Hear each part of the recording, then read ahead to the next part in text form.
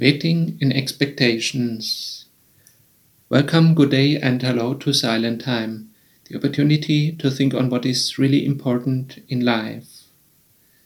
Do you wait for the Lord? Many generations have waited for the Saviour, even since the beginning of mankind. Adam and Eve, such as Eve named their sons, but of course, they were not the Saviour. Actually, one of them became a murderer, murdered his brother. And so many other people, they were waiting for the Lord, for the Saviour. For example, Jacob was waiting for the salvation. He was praying to the Lord. Or Isaiah, and so many prophets, so many other people who walk closely with the Lord. And finally, Simeon, he could see the Saviour. Before he passed away, he could hold Jesus in his arms in the temple.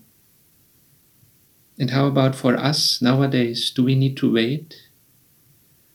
Actually, we don't need to wait because the Saviour already has come. He is already here.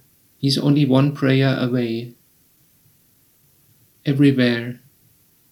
No matter where we are, no matter what we have done, no matter what is our background or our knowledge.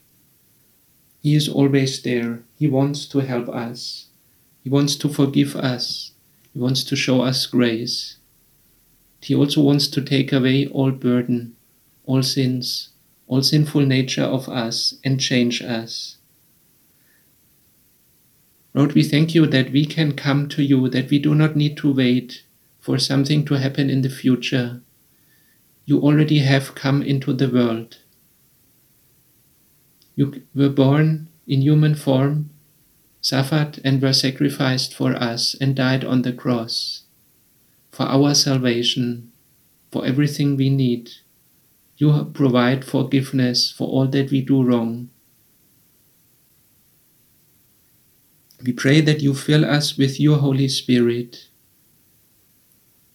And we pray that you prepare us for your kingdom, where we finally can see you not only with the heart, but also with our eyes, and where we praise you forever. Amen.